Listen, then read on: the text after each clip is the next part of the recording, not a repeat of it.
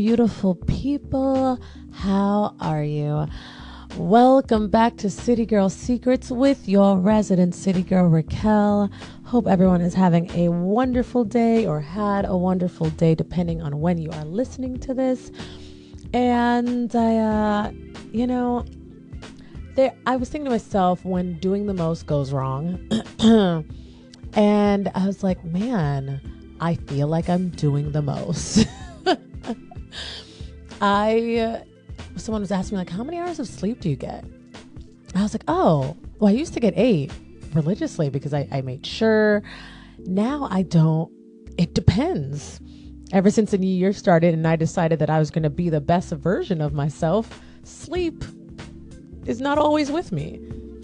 It's because especially right now that I'm doing another show and I'm already with a company, I'm up to make sure I work out because, no rest. And then I go to rehearsal all day. And then I usually have a rehearsal after that at night. Or I have a dance class, which I just started Tuesday. And then a rehearsal after that. Or I have to write my blog, or I have to, do a podcast. And all of these things are, and I find time to do other things like go dancing, but though I use going dancing as a form of exercise and also learning a new dance. So even when I'm having fun, I'm still like trying to better myself. Is that pathetic? Maybe. So yeah, it's not like I don't make time for fun things. But I'm like, wow, Raquel, you are doing the absolute most. And I have people that are like, why don't you just stop one of them? Just stop. Just cut one of them out. And I'm like, I can't. Because I'm just not that person who can let go. I'm the person that has to commit and see it through, especially if it's supposed to better me, if it's supposed to somehow enhance me, right? Do you ever find that you're that person? Maybe you're not. Maybe you're like, nah, I'm a slacker. I do not do the most. I do the least. And that's cool. But if any of you are a person that does the most, I would love to know. Because I feel like sometimes I'm living up to that stereotype of Jamaicans. And if you don't know the stereotype, I'm sure there are many stereotypes. All the stereotypes, but the many jobs, the many, one job to another job to another job. And it's funny because it's not even like I'm doing a bunch of jobs. I'm doing theater and art. That's what I studied in school. So I feel like that's, since I paid the government all this money to go to school, I feel like I should do that in my life. That should be my career. So I'm like, I'm doing, theater related and art related things. And so for me, I'm like, it's not many jobs. It's just one really big job where I'm using my body and voice to, act and direct and dance and to do my podcast. And I'm using my brain and my, love for poetry and literature to write and film YouTube videos, which I am currently slacking on because I've only done 2 so far this month, which I told myself I was only going to do 2, but I still feel like I'm failing because I only did 2.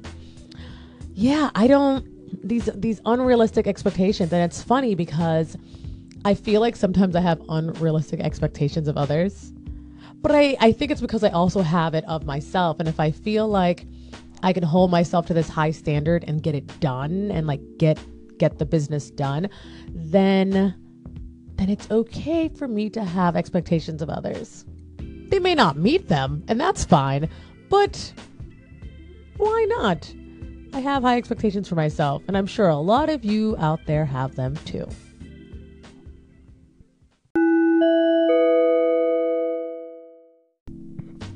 So, is it bad to have high expectations of yourself and others? So in my head, I feel like if I set a bar and if I have expectations, then either I meet it or exceed it or fall short. And And I think that's good because that should then motivate me to work harder, be better, do more, expand my brand, whatever jargon or catchphrase you want to use. But am I also setting myself up for failure? Because if I am putting on my plate all of these things, is it possible to get them all done and do them well? I feel like some people would argue no, it's not possible. You can only do one thing great at a time. You can't, it's like multitasking. There's no such thing as multitasking. Now something gets neglected or, whatever it is people say. You can't give your 100% attention to something if you're multitasking. To be frank, no one is giving 100% of their attention to anything at any time. I mean, let's be honest here. In the world where we live in, where everything buzzes and beeps and there are colors and, the ADD kicks in and all of that, you're not. Even if you're just sitting and watching TV, you're probably thinking of something else. Who knows? Or if you're having a conversation, or if you're doing homework or recording your podcast, whatever it is, our minds wander. And sometimes that's bad because you need to focus, but sometimes that's good to let your mind wander because then you start to discover things and think of things. I can't tell you how many times I've been in the shower and I'm just like in the shower and I'm like scrub-a-dub-dub. And then a line pops into my head. Not like a line from a show, but like, oh, that'd be a dope line to write in a poem. And then I'm like, crap, where's my pen and paper? Now I'm like scrambling to look. So I try to keep pen and paper in the bathroom. So I'm like scrambling and everything's getting wet and I need to write down this line because if I wait until I'm done like showering to write it down, I'm going to forget. It has happened before and it is devastating. So I don't think it's horribly bad that, we are always thinking and always doing. But I think there is a certain point where it's like, oh, let's pull it back a little bit. Let's pull it back. So what's the line now? For me, as a person who's like, no, failure's not an option, is the line me working myself like until I'm sick, which has happened before? Or is it just, I'm done with this thing? And I think because of the person I am, I'm probably going to be the person that works herself sick. And that's probably why I got really, really sick in December. I had pneumonia and bronchitis and at the same time. And I had shows. And I think maybe it was just someone who was sick around me. I have no clue. I've never had it before in my life. So it was very new.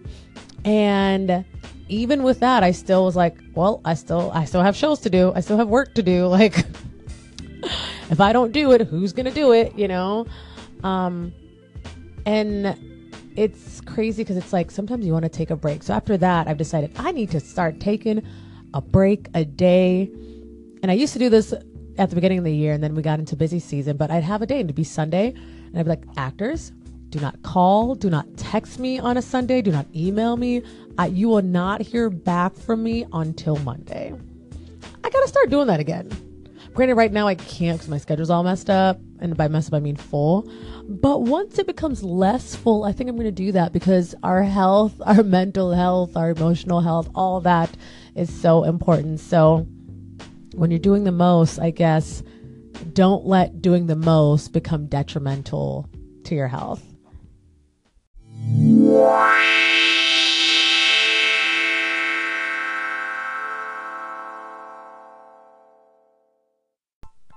Hey, podcast family. Thank you for tuning in. You are listening to City Girl Secrets. Guess who it is? It's me, Raquel. Yes, that's right. As if you didn't know. So there's something that has been going on kind of in like pop culture trending news. And I wanted to talk about it because I've watched some YouTube videos and some people have talked on it. And I cannot believe how dense or oblivious some people are. It's truly amazing. No, every time I think it can't get any worse. And then you see someone and they make it worse. And I'm like, wow, like you're really living in the world in 2018. That's good. That's good for us. So that topic is colorism. Yeah, colorism. I know, it's so exciting, guys. It's so exciting. If you're wondering, hey, what is colorism? What does that mean? What is a thing? You can Google it, but don't worry, I won't be mean.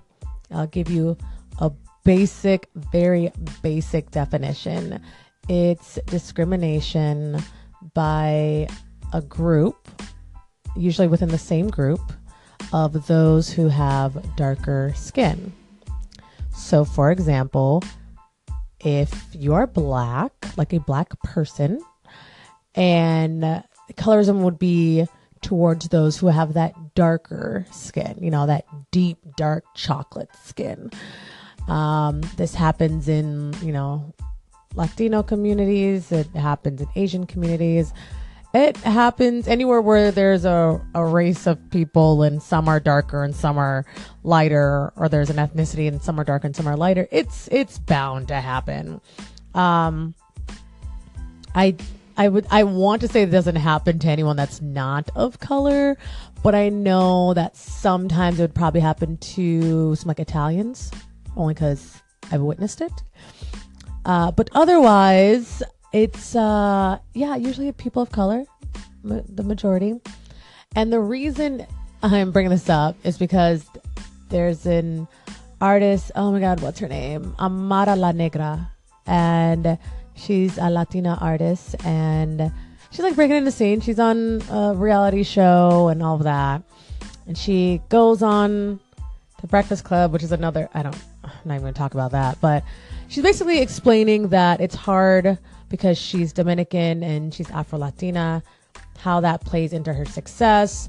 And these guys are like dumbfounded. Like, what? What's that? No, that can't be.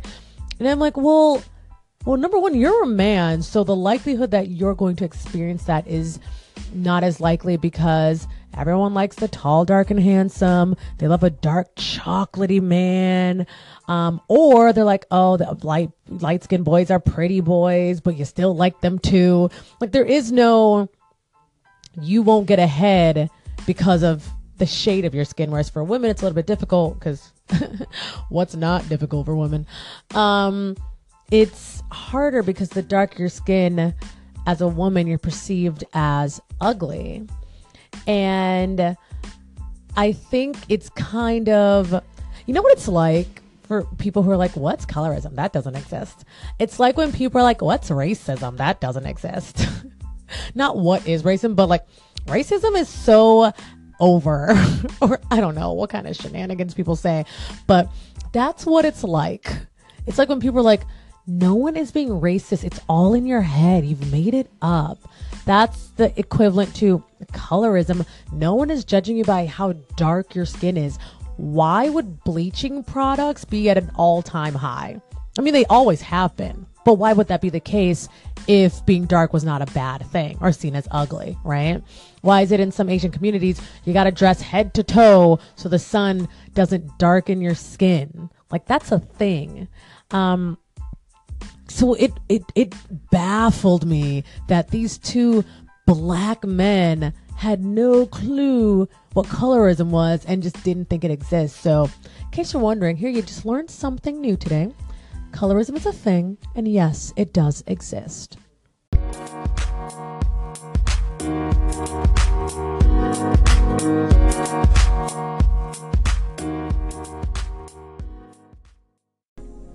So I think we all can at least acknowledge that colorism exists, right? If not, I don't know what to tell you. No, seriously, I really don't.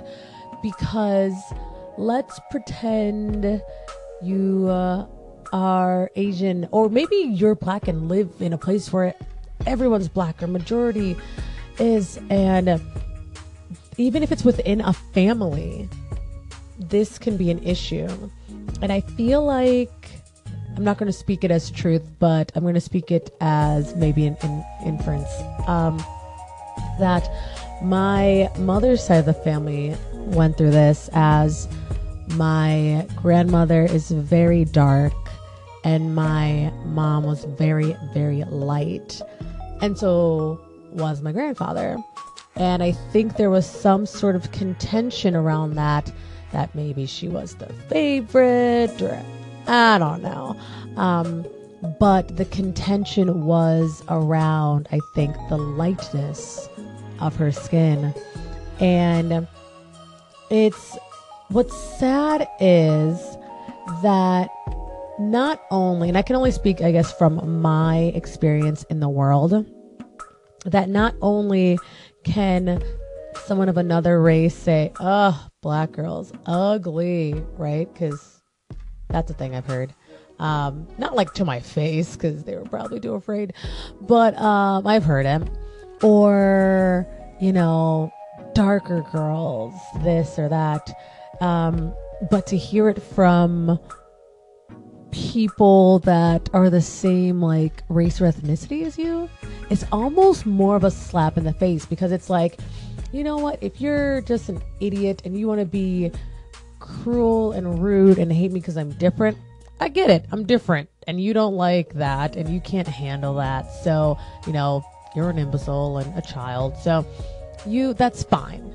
But if we look alike, if we legit look alike, and then I'm still getting that hate from you, then is the problem deeper? Does it then become self-hate? Or is it because you are lighter and you want to feel better because people or society or what have you have made you feel less than? So you have to pass that on to someone else. It's like the bully who got bullied and therefore they bully, right? It's like a classic thing. So is that why? Is that why people, no, not all people, okay, let's not get that confused, but is that why you have people that are lighter that'll look down on someone who is darker? Because the features aren't beautiful, and maybe they need to uplift themselves, and the only way for them to uplift themselves is by tearing someone else down, which is, it's pretty sad. It's the crab mentality, right?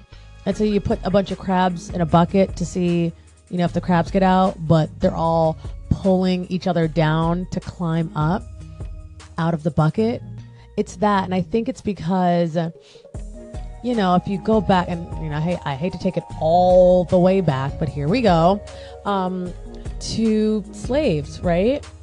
And the darker ones were out in the field. And if you were lighter, you had to preserve that skin because it was closer to being white. So that means you were better. So you got to work in the house, which was, so very great. That was sarcasm, in case no one picked up on that. But I think it goes back to that. So the lighter you are, the closer you are to that superior race. And that means you're prettier because you're picked and plucked out of the field and placed into this very nice bliss of working in the house or what have you. I think it stems back far, and that mentality of, well, I'm lighter, so I'm better, and so I'm going to be picked more, so I'm seen as beautiful more. It's, I think, detrimental to society, especially because what if you have a child that ends up darker than you? What do you tell them? And some people purposely have babies with people who are lighter for that reason, which is also sad. So I think a little of it does stem from self-hate.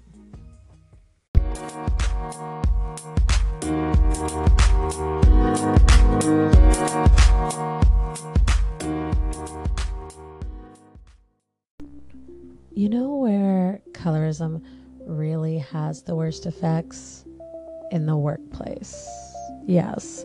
When you're trying to make money, survive, live your life, in the workplace is probably the worst place that you can experience this, because it affects your livelihood, And that's one of the things that Amara La Negra was saying, is that, you know, if you're lighter, it's easy for you to break in and get famous and all of that. And if you're darker, you have all the talent in the world and you're smart and all that.